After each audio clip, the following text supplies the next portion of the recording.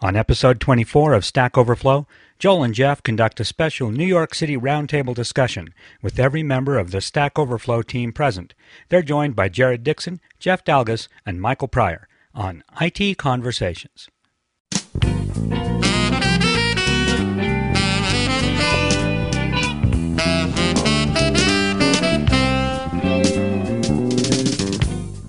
Hi, this is Phil Windley. Today I'm excited to bring you another great program from Stack Overflow with Joel Spolsky and Jeff Atwood here on IT Conversations.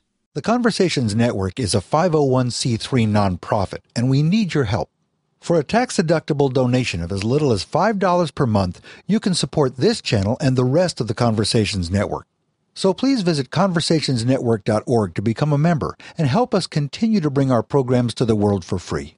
Our audio files are delivered by Limelight Networks, the high-performance content delivery network for digital media.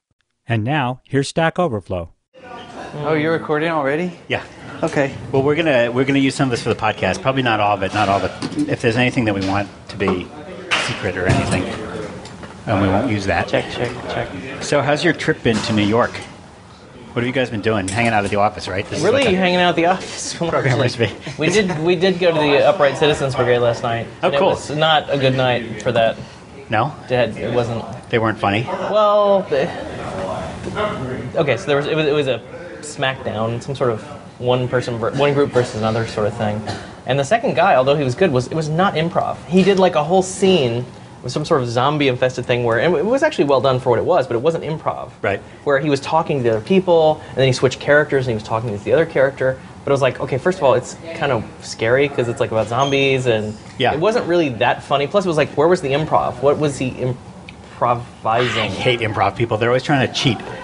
Well, I think that was a massive cheat because, like, he's like, bring us some words, spatula, and it's like, did he ever even use it in a sentence? At least the first group, because they did fuzzy dice, they did some car-related stuff, which was, I mean, that's reasonable. You know, improv is hard. I mean, the part with the double-barreled shotgun was he was blowing his head off. That was bad. That was horrible. Well, it was just pretty intense. I did not view it as funny at all. I don't know why people were laughing. I kind of had that reaction. It's like people are just laughing because they think they're supposed to laugh. And I was like, this is serious. This is like a drama. There might have been a professional laugher in the audience to encourage them. We should have some laughers on our show.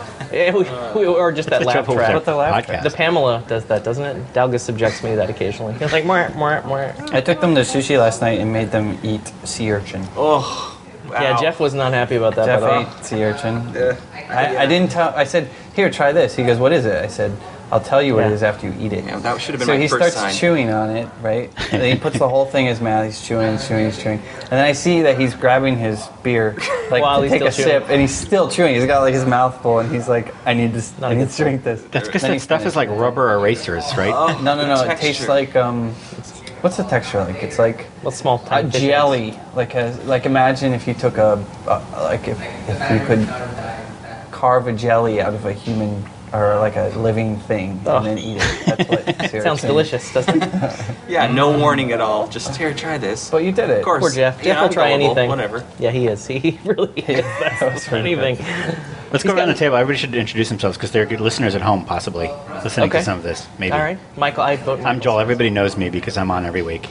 I'm Michael. I'm co-founder of Fog Creek. Yep. And I'm Jeff Atwood of Coding Horror and also working with Joel on Stack Overflow. I'm Jared Dixon. I'm working with Jeff Atwood on Stack Overflow. And Jeff Dalgas working with Jeff Atwood and Stack Overflow. So everybody here has been on the podcast as guests. And you and I have to do it every single week. That's right. So I'm pleased that our office, you find the Fog Creek office in New York cool enough that you want a vacation by working at the Fog Creek office in New York, and you call that a vacation. Well, I think it's a little bit addictive. We talked about this before where it's just, you want to work on Stack Overflow. I don't know what it is. There's this positive feedback loop of people really like it. Like even today, I was getting emails from people. That guy Phil from Component Factory wrote a whole blog entry about how he loved Stack Overflow and how addictive it was. And Cool. There's this positive feedback loop, and that makes me want to work on it more. All of our advertisers are people who are users. Like they use it and they're like, oh my God, I got to advertise.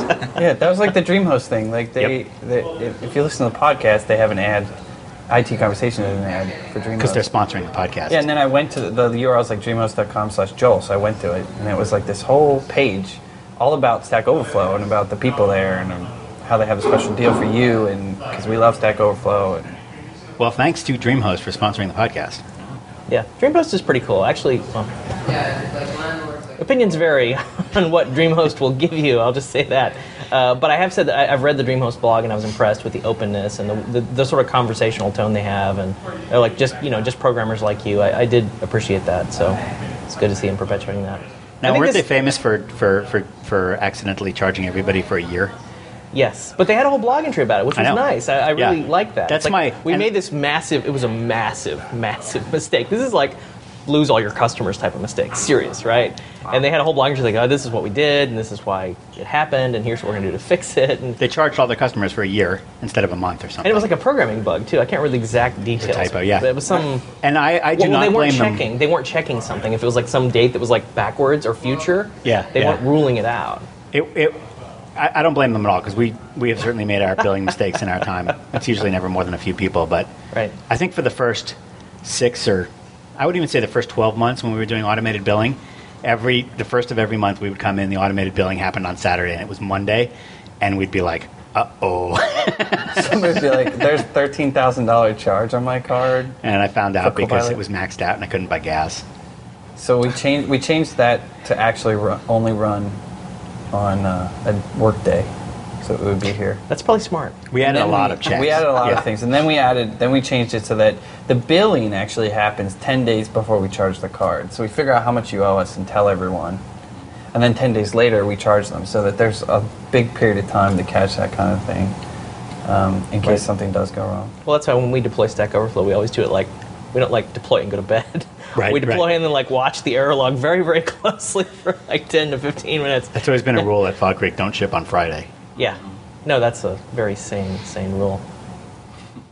But with regards to advertising, one of the things I like about Stack Overflow, and I've done with Coding Horror, is what I call responsible advertising, where you try to pick advertisers that are at least compatible with your audience, right? That sort of get it. And like for our first week, it was very exciting for us to get Woot, because Woot is really cool. I mean, I had a promotional mailing from Woot that I liked so much, I kept it in my mailbox for like a week as like a model of like, when you send mail to people, this is kind of what it should be like.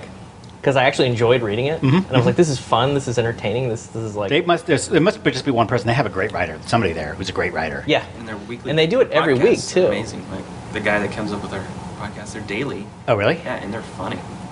How long are they? It's like half an hour? No, the podcasts they're just clips. They're like 2 minutes. It's just a guy playing show tunes basically, and he writes all the lyrics for it.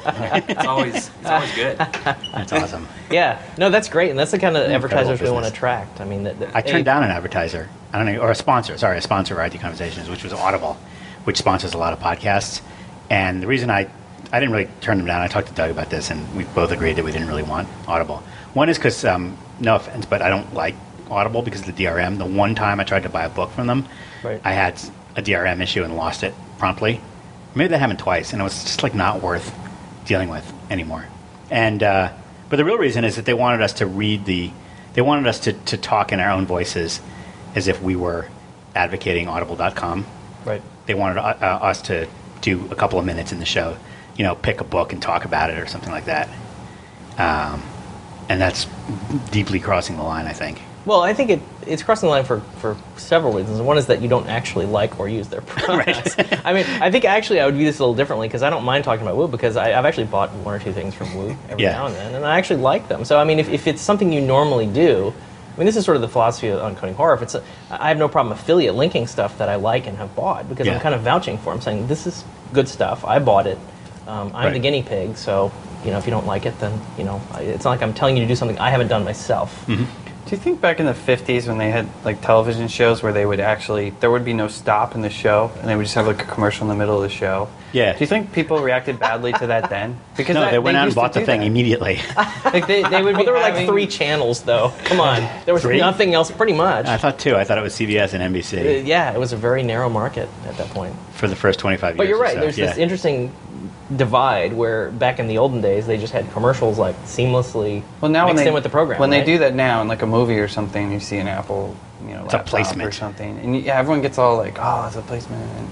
That's because it's first of all it's infringing on the artistic integrity, but secondly because they're not admitting that they're doing it. Like if you watch those old timey TV shows, it was just absolutely gratuitous the way they would turn around and start talking about soap in the middle of It was not drama subtle about at something all. else. No, it was Lucy. not subtle at all. And so they would say, maybe the host would say, and now a word from our sponsor, or I use whatever Tide with green specks to wash my laundry. The green specks don't make your clothes green, but they get them extra white, which is surprising because they start out green. And then you talk for that for a while, and you knew it was an advertisement. And you I'm knew kind it of was intrigued by being paid these for green specks now that you've talked about them like it. this. Tide with green specks. Like I want to get some. Yeah, exactly. That was the whole idea. But then Wait, come back. Get over here. it seems like we're moving back towards that, though. If you look at, Yeah. like, you watch football and they all have the Motorola headsets, right? It's big Motorola. But they're trying to thing, sneak something past you. You know what I mean? Like, they're not admitting that they're doing an advertisement. They're just like, What about "Where's Speedo my for the big Olympics, you cup know? of Coke on?" Oh, Speedo didn't even have to pay for that, I don't think.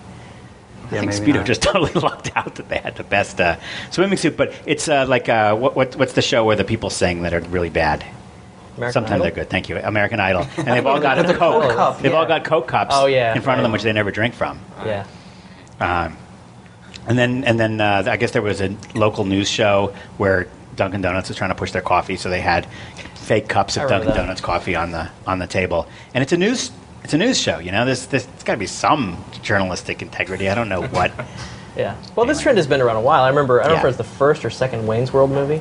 There's the one scene where he's sitting there, he's decked out in like Adidas overalls, he's had a big bag of Doritos, and it's like every product you can think of, they just go through a minute monologue of like, look how delicious these are, and like, it's like, and that was like it had to be the early 90s, so. That was when there was sort of a lot of what's the word I'm looking for? Counter reaction to the first big product placement when Sony bought a studio. Oh, right. And then they started putting all these embedded ads for Sony products in, what was that Schwarzenegger movie with a little kid where it's a guy who goes back in time and the hero and the... Not Terminator? No. Action. Last Action Hero. Action Hero. What actually had so much, like, over the top. Like, for example, all the music were Sony recording artists from Sony Records and Tapes, which they'd also bought. Mm-hmm. And the director, I assume, was unhappy about it, and they were sort of unhappy about being forced Right. to use... Okay, so anyway, what's the purpose of it? This is going to be a good podcast, I assume. We're just sitting around talking about... Yeah. Well, the reason ads come up is because, this is ultimately a commercial venture, and we've tried to be very upfront about that, as we do ultimately kind of want to make a living Yeah. doing this. And doing it responsibly. Get rich. Well, who knows? I don't know what's going to happen. Let's charge memberships and use Rot 13 on the homepage. Yeah. Yeah, a couple ideas that I've really dismissed out of hand is the idea of people should donate money to us. I just don't really like that model. I don't know why. It just Right. feels like they're giving us so much of their time by actually participating in the site that to give us money is just like, it feels really wrong to me. It's like you're giving us your time. That is the thing Yeah. that you're contributing to us. Like Hey, we could sell like little Stack Overflow stacks, stacks. like little Nice. fluffy, promotional items. furry stacks well, that you put on your desk. Michael had the idea of giving swag. people stickers and T-shirts based on really high rep levels, which I think we'll probably do. Eventually, we will have T-shirts and stickers. You and could that get stuff these- is always fun. Maybe just like a little pile of lucite things that piles up, sort of like our logo, it's like a desk toy, right? Just like Sure. like little square lucite slabs, a tower of 5 or 6 of those in different colors. Sure, That's kind of a Stack Overflowy theme. sure. No, I think we want to explore that, and certainly as we start getting ad income and things start moving forward, we'll have money to do that stuff. Well, no, I'm just thinking people could buy that from us for, say, $150, and we could get it made in China for $2. Do you think they'll be that into Stack Overflow? I don't know. I think that's- What about this? So the idea of reputation, right, is to make sure that somebody is not, serious about the site, that they can't do certain things until they've, given some to the community. What if you don't have a lot of time and you just want to pay for it? Oh, buy reputation. We could sell reputation. Yeah. Well, I think that devalues. There's going to the be reputation system. farms in India in a few weeks. They won't call them They'll farms outsource because it'll be air conditioned. Well, stuff. if you allowed people to trade it, if you allowed people to give it to other people, then they can Well, do that. one- there wouldn't one be a thing- market. No, they would for set it up then. accounts. They would set up Right, accounts, that's and they what would be I on mean. eBay. It would be like a Stack Overflow account with 3,250 Oh, rep. right, and you could just jump in there. Great. You can use it to spam stuff. That's Has that happened yet? Have you searched eBay for Stack Overflow? No, that hasn't happened. I don't think there's that much investment in the characters on Stack Overflow yet. I'm selling my account. Does anybody want user ID number 4? And you're a You're moderator? also a moderator. That would be worth. That would be worth. That would be bad. That would be bad. One thing we have talked about doing with regards to giving rep to other people is there's still the issue of, okay, when is a question answered? How do you tell if a question has an answer? So this is sort of a metaphysical problem of like, some questions I don't know if they can ever really be answered. Yeah. What's the meaning of life, et cetera, et cetera. But there's ways to phrase your question that can make it difficult for anyone to really answer them. But assuming you phrase your question correctly and it is a legitimate question that has an answer, sometimes you just don't get really the responses you want. It's not super common, but it happens. Mm-hmm. And people complain about it. And they're like, well, what do I do? How do I get this question to get more interest? Like, do I push it to the top of the stack? Do I edit it? Pay us $1 and we'll push it to the top of the stack. Well, no, I wasn't thinking that. I was thinking more like you could offer to say, hey, I'll give you 100 of my rep. If I get a question that I like and I accept the answer, you'll get 100 of my rep. Oh. Yeah, so you're slicing off a It's not even an auction. It's kind of like a tip. Bounty. It's a bounty. Yeah, You give people the ability to tip some of their rep to the people that give the answer. In addition to how much do they get for accepting an answer? How many points is accepting an answer? 15 to the target and 2 to you. Okay. So that's what you get. So you could add a bounty to it. Because we've thought about having a bounty on unanswered questions for a while, and also people brought up this idea of, hey, I want to give rep to other people just as a thank you. But I don't want to cause too much inflation in the rep system. That's the other problem is like relative to the current financial crisis. It's like you do have to think through, it is a little bit like an economy, right? Yep. And we have to have some limits on the growth. And we don't really care. That's true. It's sort of like Monopoly. Every time you pass go, you get $200. Yeah, and eventually there's so much money in the damn system. Yeah, there's tons of money. And nobody's spending money. I mean, nobody's really spending it, right? So this would be one way to actually spend it. When you play Monopoly, you could make a deal with all the people you're playing with to not do anything on the first 30 times around the board. Until everyone's rich. Until everyone's real rich. Well, you're not really rich. 20 times 30, that's not rich, is it? You could play that part sort of computerized, just like, and then just give everybody an extra $18,000. What would Monopoly be like? Is that how you played Monopoly? No, Everybody starts off a millionaire. All right, great. Yeah. But I do when I do play Monopoly though. I usually allow people to make side deals and options and. Oh sure. I'll give you $50 for the right to buy whatever you're about to land on. But if you play that But you way get where the they have a $5 bunch now. of money, then it just comes down to whoever gets the first Monopoly basically win. Maybe it just goes on for too long. So you buy properties just to prevent people from getting monopolies. And somebody could cheat. Somebody could renege on the agreement, and you wouldn't have any way of enforcing Well, that's the it. exciting part. Right? Other than you can't really trust anybody. Throwing the board on the ground. Yes. Turning the table over. Oh, speaking of, running out you of the room remember crying. your analogy of the people who throw the chess pieces. People are playing chess, and other people Yes. are playing, let's throw the chess pieces around the park. Yes. I actually got an email from somebody pointing out, hey, there was actually a user throwing chess pieces around the park the other day. And so we have had a couple That might be a metaphor for malicious us. users sort of come out of the woodwork, and we've made a few changes around that. But it's been pretty calm. We haven't had too much. Anything you want to talk about? Any interesting changes? Or are they like secret? We haven't done a ton of changes because really we're just trying to stabilize the system because we went Right. public 2 weeks ago. Was it even 2 weeks ago? We're doing really small tweaks. We're doing really small tweaks, and we're trying to just stabilize the system and remove any egregious mistakes that we've made from the system. So there are some more changes coming down the pike. I would say, Jeff, the thing you're working on now is probably pretty big. That was a really high user voice voted item. Was people wanted a reputation graph of like, okay, where is my reputation coming from specifically? And so Jeff has this really cool jQuery graph system that's all built with JavaScript. And you can actually, the way Jeff is building it, you can actually highlight a section of the graph and say, show me for this date range, this section on the graph, exactly where my rep came from.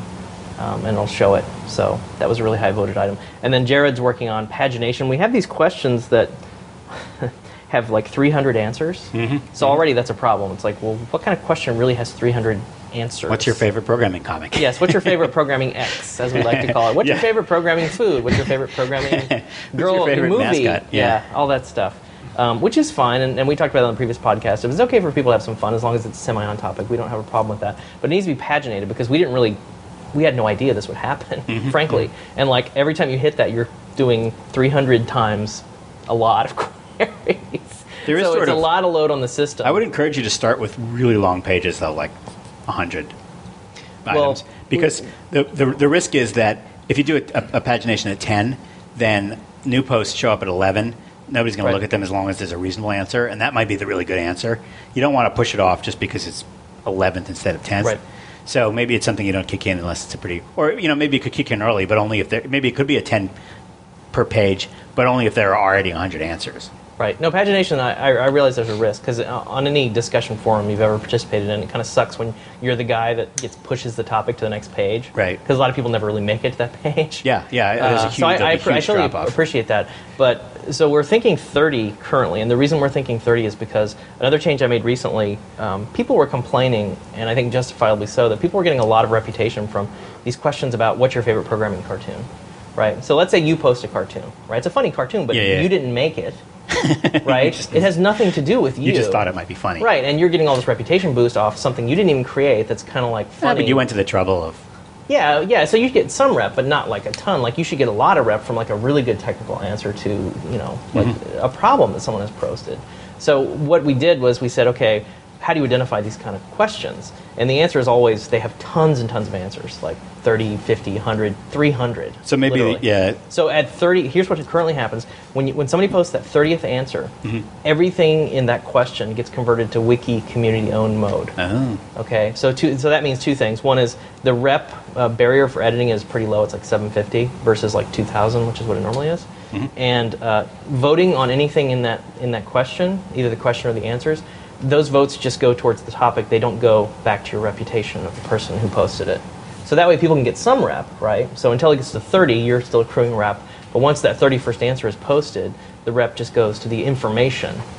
And that's just sort of a natural delineation point we have in the system. It's kind of like the edit limit. If something gets edited too much, it converts. It's a very similar thing. Right. We've just built some transitions into the system. Do you put all these rules onto that Stack Overflow FAQ? Yeah, and in fact, we have users that are really gung-ho about maintaining the FAQ and have really helped us out a lot, like Justin Standard in particular. I mean, there's... I met him at the Business Software Conference. Yeah, he's really gung-ho about it. And there's several users, I don't mean to single out Justin, because there's other users who have done a tremendous amount of work around this. But it is the goal for the community to own that stuff, right? And I'll participate, I'll help. I'll say, okay, here's what we did, and here's how we did it, and let me clarify these rules for you. But it's very much a community endeavor for them to document the system in a way that people can find it. And I'm going to link to it. So we sort of have the static FAQ page, right, which is the HTML page. And I'm going to link to the individual sections from there. So that will be editable. So I think that's a nice hybrid of sort of fixed content that doesn't get edited, and then user content that you could potentially contribute to as a What if you made a decision that the community actually disagree with, or there was a strong contingent in the community that was like, I don't really like this. Like, how do they push back and get that feedback to you? I mean, there's user voice, right? So you could go there and put a comment up there, and then everyone vote it up. But there's a couple of people in the reception room waiting with their machetes. There's a mob. They got some kind of open ID T-shirts on. If you go with through a line through it, like a circle and then a line. I don't know what that means. I mean that's a good topic though. It's like if there's a bunch of people that, like, obviously if somebody asks for something and no one else asks for it, it's like, okay, it's a very low priority request. Like, even if I think it's a good idea. Right. But if a lot of people ask for it, there's still stuff on user voice that's going to pop to the top, and it's like sometimes you just don't want to do it, or you don't think it's a good idea, and then what happens, like, to that comment?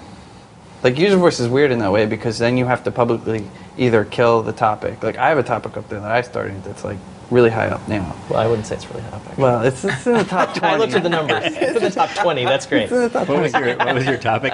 It was to allow another logon other than OpenID. Oh, the eternal OpenID thing. So there's been a lot of those, and Jeff usually just closes them because he doesn't want to do it. Them politely. Yeah, but like, what happens? Like, if you decline this one, then like basically, it's weird because I let them sit around for a while, right? Okay. So people can get their vote and all that stuff, and then sometimes strategically, I think it's sort of the whole Steve Jobs thing of where you have to make product level decisions about what it is you're actually creating. The community is participating and owns it partially, but I don't think the community really has all the same information you do. They may not share. Not everybody in the community has the same vision you do for the direction you want to go. Some do. I think some people totally get Stack Overflow, and I think actually the majority do. So I think it's not like we're in some wrong direction where tons of people are saying this is wrong, this is totally a wrong direction. We're getting lots of really positive feedback about Stack Overflow, and even the OpenID thing that's just an implementation detail. That's not like strategic direction thing. But in that particular case, it is a little bit strategic, and then I feel like we're kind of taking a little bit of a political stand on this and saying, okay, there's this chicken and egg problem on the web, right, where you have all this identity floating around that's just kind of a giant pain in the butt for everybody. And I think there's a contingent of people that really like the status quo, that say, okay, I'm fine with the idea that I have 100 websites and I have 100 different logins. Now, they might in fact have one login that they just keep copying and pasting a password, but I just don't feel that's really sustainable. So I think it's a little bit, and maybe this is emblematic of other decisions I might make that people might disagree with, is that it's a little bit political. It's a little bit of like taking a position on something. Like, this is the way we think it should be a couple years from now. Well, what about the rebuttal to that, which is that if you feel that way, then why not make Stack Overflow an OpenID provider? And so then you could still create an account, and now you have an OpenID account. If you didn't even know what this was, you came to Stack Overflow, it's a political statement. You're saying, this is a great thing. Right. So I come here and I'm like, but I don't know what it is. Now, why can't I just make one here? Well, I would rather just partner. I mean, if you want to go that route, I would just say, hey, we love my OpenID or whoever it is. This is our preferred. You can use other providers, of course, because it's an open standard. But we'd say, we love these guys. We work with them closely. We have like a one-click. I'm really surprised. We have a one-click thing. That's what it is. Like, why isn't there a provider out there that makes OEMable or white box? Right, you put an iframe in there or whatever to create the account on the page, and then boom, you put in the stuff, and then you're logged in. That's the direction to go with this. I mean, I think if that's... Yeah. I think that would solve everyone's concerns. Right, because then I'm supporting the ecosystem, which is my political goal, and then it becomes easier, which is the more practical goal. I'm surprised that my OpenID doesn't. I mean, they seem to have a relatively good attitude, but they're also... everything they do is a little bit too complicated, has a few too many configuration options, and it's just a little bit too painful. Right. And they seem to be the only people that are out there that are really betting the farm on OpenID in a way. Everybody else, like the Yahoos and the Googles and the... Well, what's their business model? I mean, we know what our business model is. What's their business model? Beats the heck out of me. Maybe it's these white box OEM OpenID providers that we're just talking about. Yeah. I don't know. Right. Right, but we do factor tons of the community input in, and some of it we just can't follow up on. I mean, it's just they have a different vision for where we want to go than what we do. But, I mean, I can point to dozens and dozens of things on User Voice that I've gotten great ideas from, and we've actually implemented either partially or in full. To me, so let's talk about what are all our priorities for what we want to see. Let's go around the table. Everybody pick one thing. I'm going to go first, so none of you can pick my thing. Okay, so give me a time horizon for what we're talking next. About. Like, what's the next development The very task? next thing. The next, you finish fixing bugs, and then you're like, okay, I got some time. I'm going to do a new feature in Stack Overflow. Okay. What's it going to be? So everybody's got to think of one, and we're going to go counterclockwise, so none of you can use mine. And Michael's going to have the hardest job. And mine is, I want an optimized algorithm for unanswered questions. I want something, like I want us to focus on showing you unanswered questions that you are likely to be able to answer. Mm-hmm. Even if it's just tags that you have answered successfully in the past, sorting to the top of that list. Right. Because I feel like in order to do our job best, we want to get people answers to their questions. And there's this very scary moment that happens when either a question disappears off of the homepage and nobody's answered it, or even worse, somebody answers it with a half answer, and so it even disappears off the unanswered page, which we've already decided it shouldn't. And then it's like, this thing is now never going to appear again unless somebody happens to also have the same problem. And there's a very serious risk that it won't get answered. And that's what I'm scared of. And I know that the success of Stack Overflow and the good feedback I've been getting from people has been I asked a question and found the answer and got an answer. So that's my number one feature.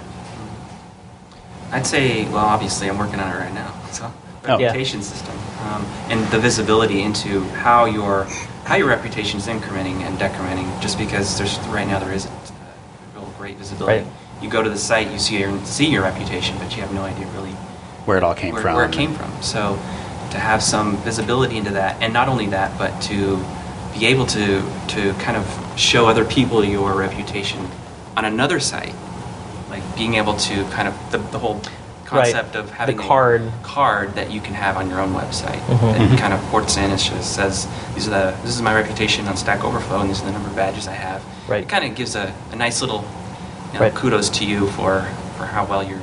It's also a clever backlink scheme, obviously. Well, because sure, I mean, I'm not saying there's any problem because it's completely opt-in. It's not like we're giving you some fake award, like that whole fake award scam. You've won this meaningless award. Congratulations. Now link back to us. Oh yeah, we should.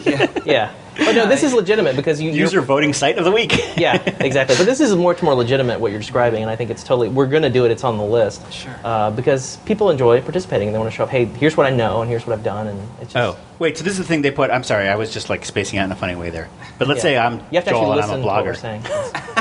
Somebody hit rewind there on that tape recording. Yeah. So there's a thing that I can buy a badge I can put on my website that says what my rep is in Stack Overflow. That's right. It's an embeddable little widget. Nice. Mm-hmm. Yeah, and the cool thing, with the way I like to approach development on Stack Overflow is, these guys, we sort of have a laundry list of things we want to do. And Yeah. I let them sort of pick, okay, what do you want to work on, right? I mean, it's always more fun to work on the thing you're just interested in. And I think we have enough, the core is stable, there's not emergency fixes we have to put in. Right. It's just more fun to own a feature that you're actually interested in. Yeah. And they can actually drive it. Like, I wouldn't necessarily have put that as a higher priority as Jeff did, but it's fine. Okay. It's on the list. Jared. Well, in conjunction with what you were saying about unanswered questions, I think Jeff mentioned it earlier, like attaching a bounty, but maybe sort of in that direction. But a person who has asked a question, if they haven't received a satisfactory answer, they can sort of ping the question, say, I'm still around, I'm still looking for an answer that is going to answer my question.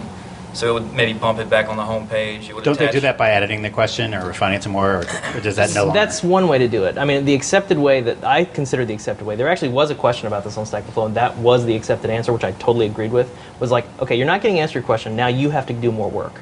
Refine your question, you have to make it more specific. Find more information about your question, say, oh, then I tried this, then Yeah. I tried this, then I tried this. And then edit it and put it Right, up. and that's totally legitimate because you're editing the question, which will push it to the top of the stack. We could just hit edit, and hit the space bar, and then hit We save. have had users do that, actually. Yeah, and I and that's- really we don't don't like. want to encourage that. But yeah. Well, the problem is now they hit it 4 times. It's Right. community. You Right. don't want it to be community. Right. So maybe there's just a button, vote, I'm still around, I'm still looking, so that it would sort of maybe highlight the question in some manner that if an accepted answer was given, an extra rep bonus would be given to the guy who answered the question. It might even, something as minimal. Sometimes I see a question, I want to answer it, and I see that it was asked 3 days ago, so I say, that guy's not going to be around. You may not Right. even know that I answered it. And so now instead of answering it for a person that I want to help, I'm answering it for the future person that comes along and Right. searches this question in Google, and that's just like writing an article on my blog, which is just Right. work about some random thing that nobody... So, part of that comes from the fact that you don't necessarily know that you're going to notify people. They're going to find out that your question was answered. And it might be fixed by something as simple as a little flag that appears next to their name or some option that says they will get email when you answer this question, so go ahead and answer it. Or even give them the option when they click that still looking for an answer button, whatever it may be, to have the date that the question was answered updated to now in that view of the question, so at least people who are considering whether or not to answer it, who might know the answer and are considering whether to do, like some of the things that I've done like research and I've written code and tested it before I put my answers up. And if I see something that's more than about a day old, I probably won't make that effort. So if they have the ability to say, I'm still looking, like Right. 25 Exactly. minutes ago, Exactly. then you want to help them. Right. Right. That's fair. All right, Jeff. So I think Number 1. my wish is largely around tags. I think we're underutilizing tags at the moment. And part of it's just an architectural thing where the way we're storing it was sort of a get the first version shipped way. It's not wrong, it's not bad, it's not hurting us, but it's not necessarily going to scale greatly once we get to 30, 40, 50. It's just a single field listing all the tabs. It's an incredibly simple implementation. We have a table of tags with counts, but basically for each revision, there's just a simple text field that lists the tags. But I would like to do things like, for example, show me where I got my reputation within tags, because a lot of people want to know specifically where you got your reputation, not just from your questions, but like what tags are you good at. And I think there's other reasons this will become important later in our system. I'm real good at VB6. Yeah, there we go. And also when you're doing searches and stuff, I want to summarize the tags that came back from your search. Because a lot of times there's all these cool related tags, not necessarily a tag cloud, but like tags that tend to go together. And that you can, because I want to really encourage people to spider the system by tags, because it's one of the major reasons that's there. So they can find things that they can answer or whatever, or just explore. Sometimes it's fun to just click around. But right now we're only showing sort of the literal tags that are on that question. We're not showing any related tags. It's just underutilized at the moment. So that, and then a second minor wish is just, I believe in this continual refinement. Like, if I work on the site and make it like 0.5% easier to use with some little tiny thing every day, that's awesome. I think after a month of that, it's going to be really great. So I view these little incremental improvements as equally important. Like, I feel like every day, it's kind of like we talked about earlier with my blog, I feel like if I haven't done something public every day, I haven't really done anything. If I haven't like made Stack Overflow better in some tiny, tiny way that day, then I feel like I haven't done anything now. So I want to continue with that and make sure every day we've been releasing new versions all the time. This is the classic web model. You just keep shipping new versions constantly. Yeah. And we do that. I mean, Is there a version stamp on the website somewhere? there's a version build number at the very bottom. Okay. So you can tell if we've actually deployed. So of course, one complaint is we don't really tell people, but Yeah, there should be what a- actually went into each build. But some of it's really arcane, boring stuff. No, but if I it's don't know. interesting, you can just put it on blog.stackoverflow.com to say, hey, new feature today. But if we did that, I would be like, you know how many blog entries that would be? It would Yeah. be like hundreds. We do a lot. We do it a Check-ins. lot. Hey, are you doing? It's in Subversion.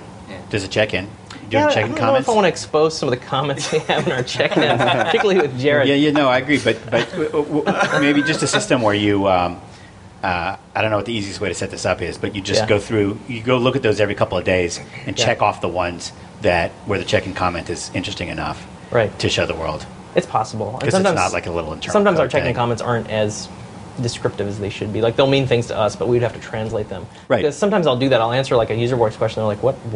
Like, because Yeah. I'm using internal terms like, oh, this revision's not attached here, and that's why you're having this problem. They're like, what? Even the word revision is an internal thing. Right. You got to remember Well, that it's a a little wiki bit. and that every article has multiple revisions, Yeah, so there's a little bit of a translation which you don't function. necessarily notice Sure. right away. So I think that's a little bit idealistic in terms of immediately just converting your check-in action over. Mm-hmm. But it's possible. Okay. Like, those Michael. are good. Those are all good near-term things. I think everything we described is like no more than probably 2 months out at most. 2 months is one feature per person. Oh, yeah, I guess we're not all working. Okay, Michael, what's your feature? Well, Units. we already talked about the OpenID Open provider. ID. on Okay, the- you can have that one. Well, that is my feature, but then I don't have anything to talk about, so I have another one. That's my big one. But if you look at Stack Overflow, you have these talented, really smart people. They're putting a lot of effort into this. You can tell if you want to spend some time, you could tell like that they have a lot of knowledge about particular concepts or whatever. If you look at, there's another website called Euler.net, I think it is. Project Euler? ProjectEuler.net, and you can go on there and like you can answer specific programming problems, and you have to write a program in whatever language you want, and then you can answer it. But it's a puzzle, though, right? Yeah, It's a puzzle. it's not a It's puzzle. an algorithm. It's It's an not a algorithm puzzle. It's an puzzle. algorithm puzzle. It's not the puzzle you don't like, where it's like No. where it's like there's a this is already pirate and suspect. 100 This is already they're highly programming. suspect. They're mathematical Right. questions, and you have to come up with an answer. There is one answer. It's not a trick. It's how you formulate the algorithm. So Okay. you have to use all of your data structures. So no your one algorithm is better than another. There's one absolutely. Well, some of these, if you try to solve them in the elementary style, your program will just run forever. So you have to rethink the problem, because basically it shouldn't take you more. I think it's like it shouldn't take the program more than like an hour to find a solution. Wouldn't it be or a game something. then to figure out who could do it the most optimally way? Maybe, but anyway, the whole point. you get points on this site for every Yeah. question you answer, and you open up other questions and stuff. Yeah. You actually can't discuss the problem, the specific discussion forum that's attached to the problem, until you Right. solve the problem. You don't Right. get access to that. Well, it's And cool. There's definitely some overlap there. It's a neat example. But the thing I like about this website is you can see that there are some people that are extremely brilliant, or they cheat. I don't know. But they're probably really smart. There's a lot of really smart people that have answered a Cheaters. ton of these questions. And if I was going to hire somebody, and I wanted to hire a really good programmer, that would be a good pool of Mm-hmm. people to go to that have already sort of self-selected themselves in that way, and I would want to contact them and talk to them. And I Right. think Stack Overflow is the same sort of thing. If people were able to say, like, look at all this knowledge that I have that I've given to this community, and I also happen to be looking for a job or whatever, here's my resume or whatever, then people could come there and be able to see that, and I think that would be... Right. No, that's cool. I mean, and this is the great thing about having. That's all a great idea. Yeah, really? Right, I but- stole it from Joel, so that's... Did you really? But this is the cool thing about having all the different personalities involved. Is we all have different things that we've looked at that I think we want to steal the best ideas from both. I mean, that's always been the goal, is to build the menudo of all the really good ideas that we think haven't been joined together quite the same way. Is that wrong? Minutia. No, menudo. That's a Oh. group, isn't that? Yeah, it's a group, but it's also a. Oh, sorry. I thought it was another one of your No. mispronunciations. You jumped the gun there. You got very excited. I saw that glint in his eye. It's like, ooh. I get one a You made day, and another so until I mistake. It's find very it, I have to exciting. be like my ears have to be perked up. Yeah. No. Great hangover soup too. Plus, what's his name? Ricky was in Menudo. Ricky Martin was in Menudo. But it does have meaning Sorry. in addition to being the band. It's a Okay. meal made of a bunch of different stuff. So, yeah. So that's what I consider what we describe like the 2 to 3 month view. Oh, I have a question for you. Yeah. Who was in Arkansas? Jeremy, the designer. Oh, okay. Thanks. I knew there must have been somebody that I just forgot. Jeremy, we don't use Jeremy a lot because, Yeah. but some. He's He a was graphic definitely designer. pretty involved. He helped us immensely initially coming up with something that didn't suck design-wise. This Some is- people say it still sucks, so whatever, but, you know. The reason I brought that up is this is a bizarre process whereby I write an article for Inc. magazine and I send it to them, and then right. they add a bunch of facts that are either true or not true, and I have to track down every single one of them. Sometimes they just make stuff up that would Well, make it's kind the of article encouraging. better. There's somebody out there tracking facts on this stuff. No. No, that's the fact checker. Yeah, the fact checker is. But just there's also total the fact joke. maker upper. The fact checker is just there to make sure that I'm not completely pulling something out of nowhere, and they do what they can to check the facts. Right. But and then they must have called you and gotten the Arkansas. They gotten heard I got a about long Jeremy and email added with a it. giant series of questions. Yeah. Which most of the answers were yes, Yes, exactly. That's Right. why the fact checking is a joke, because you're just like, Well, there's no- Obviously, You can't Joel get isn't one lying. person to go along with your crazy lie. But my editor will often go through, no offense, and he'll try to rewrite it better. And sometimes he doesn't know the story, but he knows that it would be really nice if somebody died at this point. So he'll write that into the article. Wow. Okay. I'm exaggerating, but typically it'll come back and there will be, it depends on how badly I wrote the original article. If it's really badly written, he has to rewrite it a lot. It'll come back with 5 to 7 factual errors in it because he's rewritten so much of it. If it's pretty well written to begin with, and he is, or if it's really close to the deadline and he doesn't feel like rewriting it a lot, then he'll often just go with what I wrote and leave out the making up of stuff. Okay. Anyway, so that's why all of a sudden it came back mentioning a person in Arkansas who I didn't know who that was. So That's right. thanks to Jeremy, I think we have My mom a will great. be very I think we have impressed. a I'm fantastic actually- graphic design, by the way.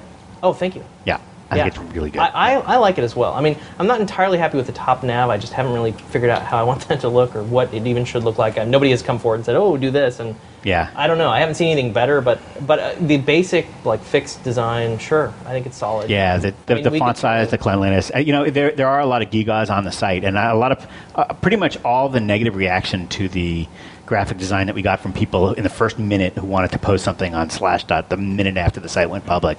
They were all like, "It looks really busy," or something like that, and they just didn't know what they were comparing it to. Really, they didn't realize that it's not actually busy. It's true. There's a lot of little satellites floating around the names of people, because there's a lot of flotsam there with the badges and the rep and all that kind of stuff. Right. And there's the little votes on things and so forth. But that's all there for a reason, and you quickly figure out what that stuff means, and you learn to kind of parse it. Yeah, no, great. Props to Jeremy, because honestly, I'd reached out to a number of people, and Jeremy was the only person that came to us with something. We looked at it and we're like, wow, this is good. So it's right? professional. This is like, Yeah. this looks like something we could use, because what we had come with obviously was not good. Yeah, and I think there's a tendency, especially with a lot of graphic designers that are used to working on maybe more commercial brochure type sites. There may be a tendency to go for the heavy overkill with design.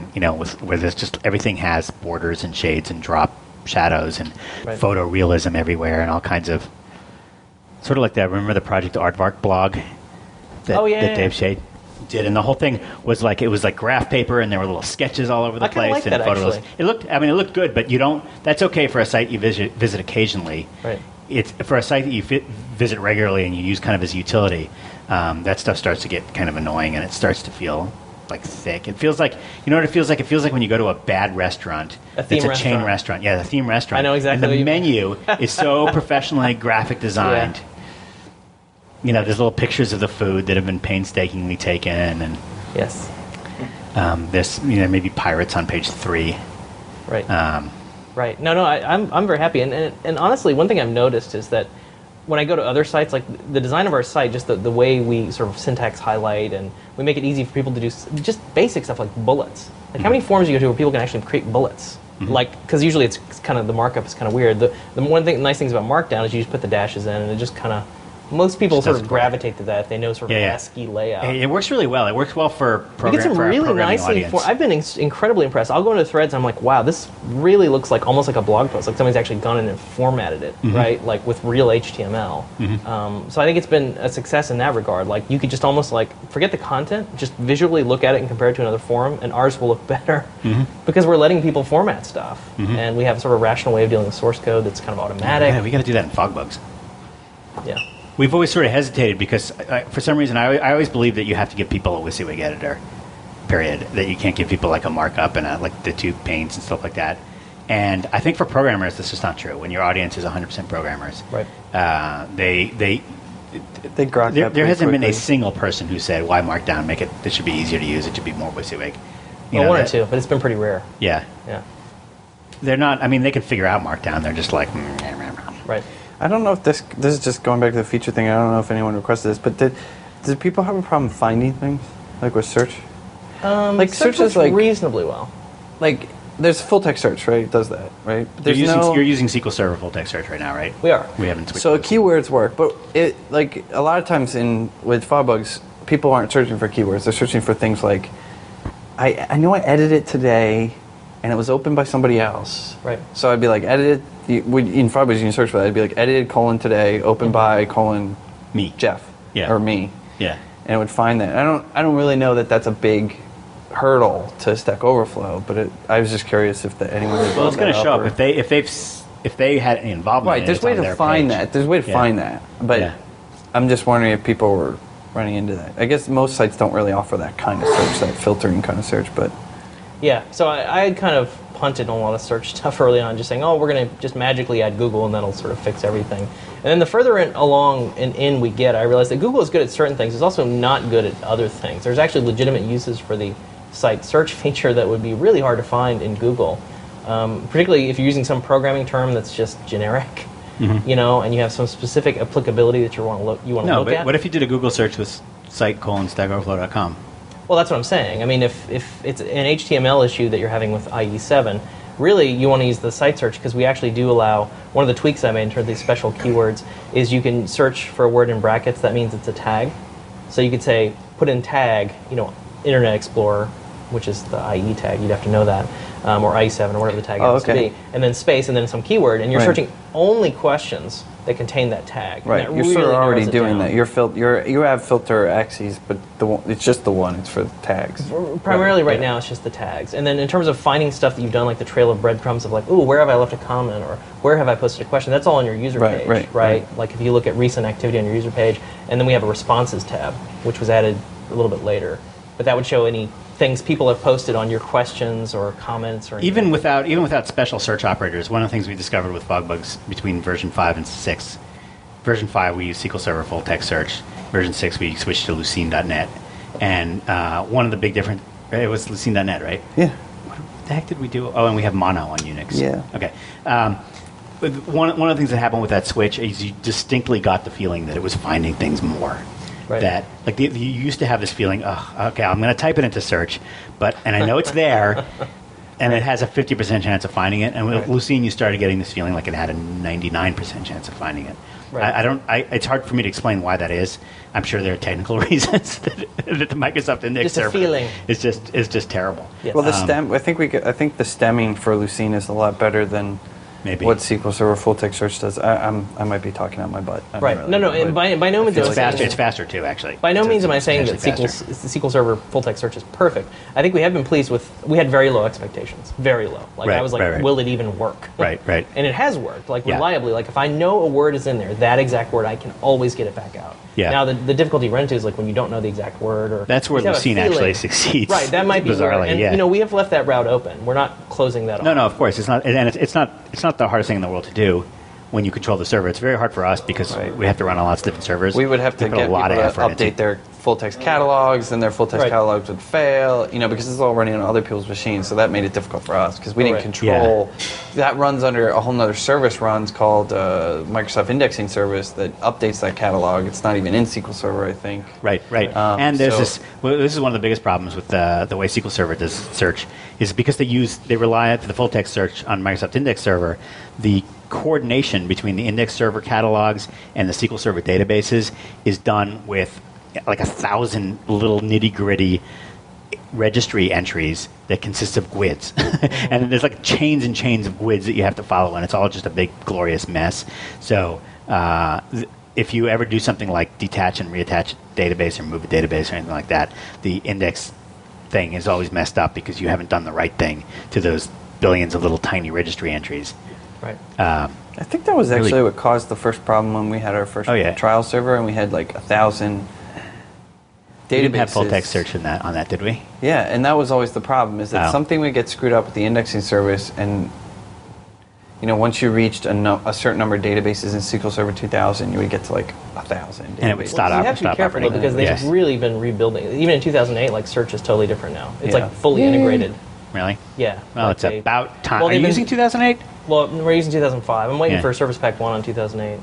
Okay. One thing that 2008 has that I'm kind of intrigued by, because I was like, well, why should I upgrade the continual chain of upgrades that you're always on the treadmill? But they actually do database compression, which I think would maybe be a big win for us, because the way we store revisions is very naive, maybe is the right word. Every time you edit something, we store the entire text of what you did, twice, basically. Yeah. So I think compression would be maybe a big win for us. I was looking at that. What does it mean by compression? Basically, it's like a string field data and then compression, so that you're not seeking. You can just fit more crap in memory. I mean, it's very simple actually. Like, say I have 100 records cached from a query that I just did. Well, they would all be compressed. It's just to increase your instead of 4 gigs, you have 8 gigs. Is this on disk or in memory? You're just trading off CPU time for memory space. But you know what? The only thing that we're ever going to be, the only scalability problem we have right now is CPU time on the SQL Server.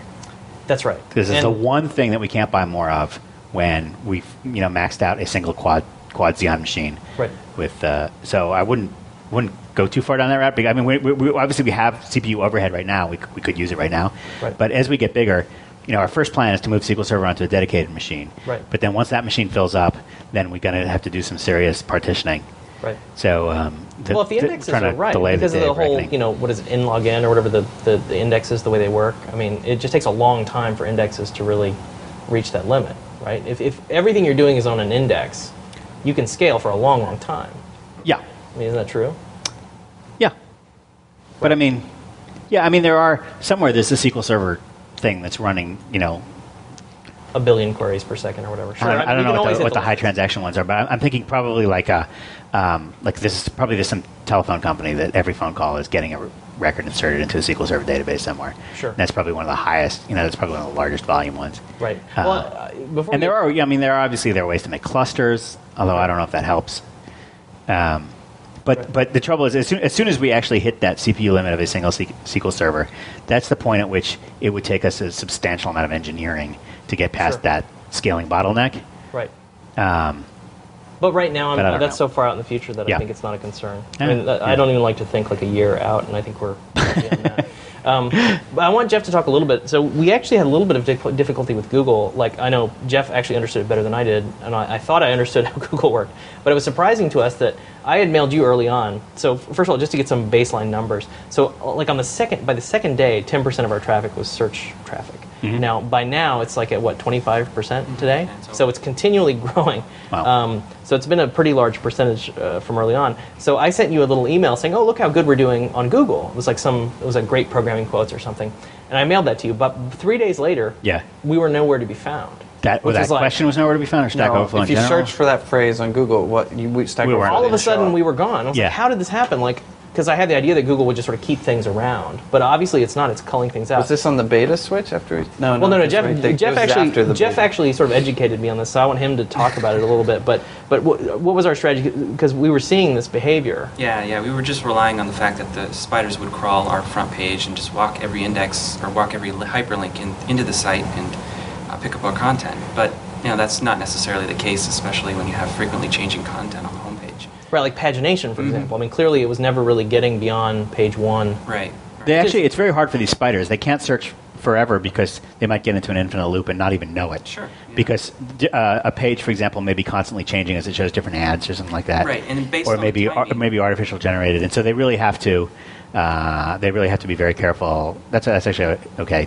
Okay. Yeah. Don't you have to do I remember reading about this before, where it's like certain GET queries, like if you have a URL and then you have parameters at the end, they had to have a certain format. If they looked in a certain way, then Google wouldn't follow it. But if they looked a different way, it would. There may be some truth to that, but the way we were able to solve this is by building a sitemap XML, which is a pretty common thing to do in a dynamic site that has dynamic content and changes fairly rapidly. So now we have an index, a sitemap XML that will basically inform Google as well as several other search providers. I think Yahoo and all the major ones, MSN, or a few of those other ones, all follow the sitemap XML open standard. Cool. Sorry. And they every time anybody mentions them, people are going to laugh. Cool. Yeah, So the spiders are a little bit more educated. They'll still do.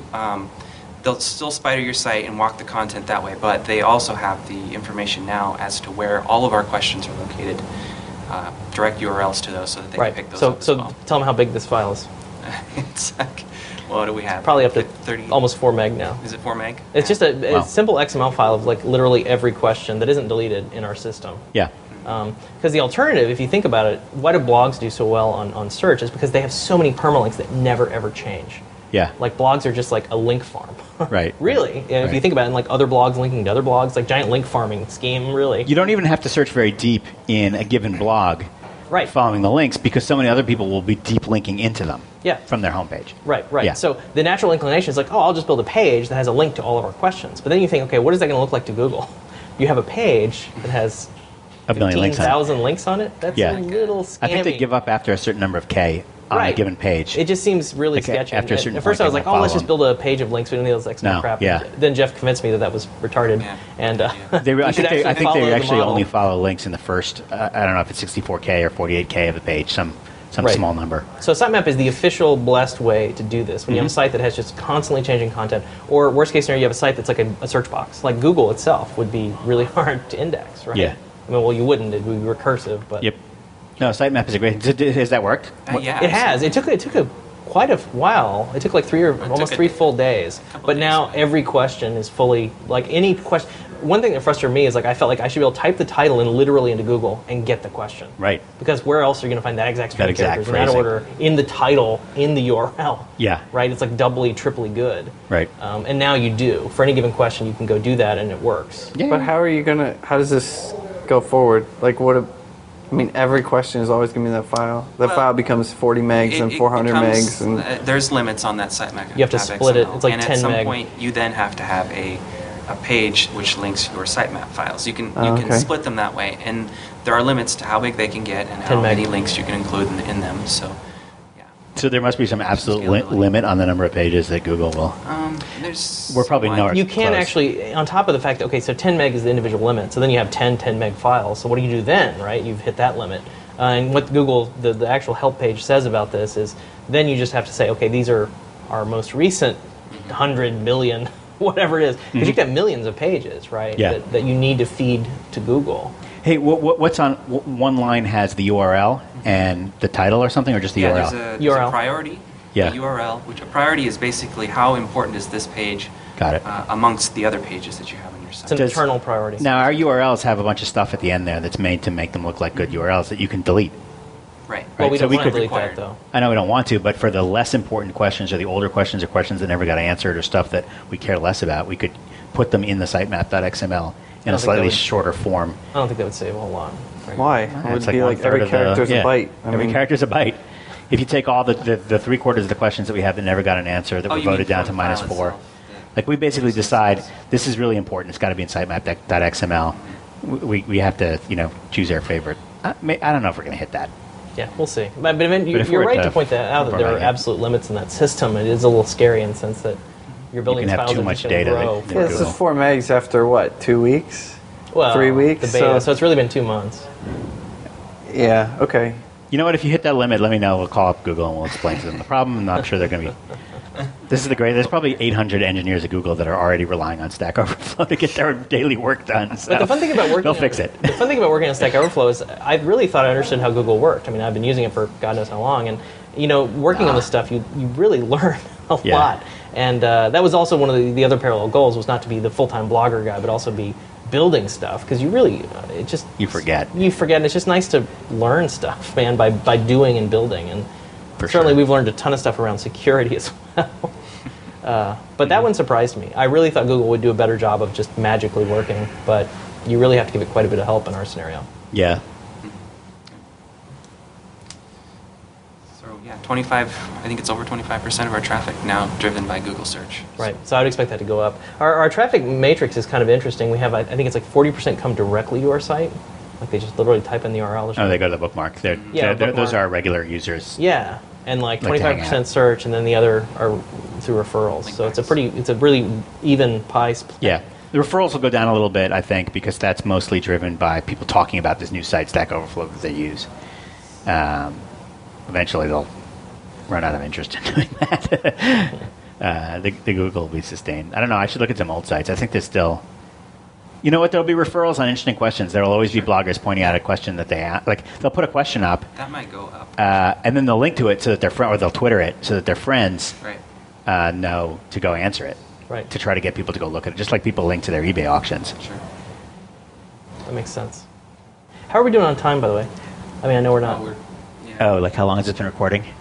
2:20. Well, because we have that Ellis Island thing at 3, so... Yeah, we're running up. Oh, it's 2:20 now. Well, it's really close by, so Oh, it is. we only probably need 20 minutes to get there. More like 10. 10. Yeah, 5:10. Yeah. It's down by Battery Park, right? Yeah, it's Yeah. 2 blocks away. Yeah. Okay. No, not a problem. That's gonna be cool. And then the other thing we want This to is a talk good day about... to go to Stack Overflow. It's foggy. It'll be just like No, coming to in go on the to steam. Ellis Island. You Ellis said Island. to go to Stack Overflow. Which today is a good day to go to Stack Today is a Overflow good. too. Today is a good day. It's always a good day. Stack Overflow. That was a... I don't know. It wasn't a Freudian wasn't a slip. Freudian slip, It was no. some kind of slip. Programming Yes. slip. It was Yeah. a Euler slip or something like that. Right. So anything else pressing? I think that was a good, because I wanted to have this discussion with these guys here. Yeah. Because we had some parts of this, but now we got it on audio, so you can hold us to our word. Oh yeah, I should go archive that somewhere. Yeah, in a vault. Man-sized vault. What? Dick Cheney joke. Okay. What else? That's it. That's it. I Go think- Have a see great weekend. Ellis Island. Yeah, go see Ellis Island. Yeah, the weather looks like it's cleared up, which is nice. Not actively raining, Cleared which is a up. plus. Did you bike today? No. I hope you enjoy Just the a freedom problem. when you go to Ellis Island. I appreciate I all your will. freedoms. I will. Bless him here. Yeah. Okay. Well, that was good. I mean, I think we did have it. Well, before we close, do you guys have anything that, like, anything? Like, Topics. why am I such an ass? Team. That sort of thing. Yeah. What's it like to work for this? Yeah, cover What's up his Joel ears. do? What's it Joel- like? what does Joel do here?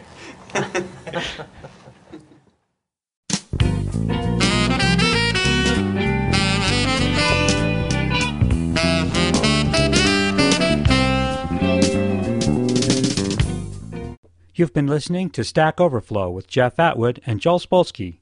The Conversations Network is a 501c3 nonprofit, and we need your help. For a tax-deductible donation of as little as $5 per month, you can support this channel and the rest of the Conversations Network. So please visit conversationsnetwork.org to become a member and help us continue to bring our programs to the world for free. Our audio files are delivered by Limelight Networks, the high-performance content delivery network for digital media. The post-production audio engineer for this program was Joel Spolsky. Our website editor was Jeff Atwood. The series producer is Jeff Atwood. This is Phil Windley. I hope you'll join me next time for another great presentation from Stack Overflow here on IT Conversations.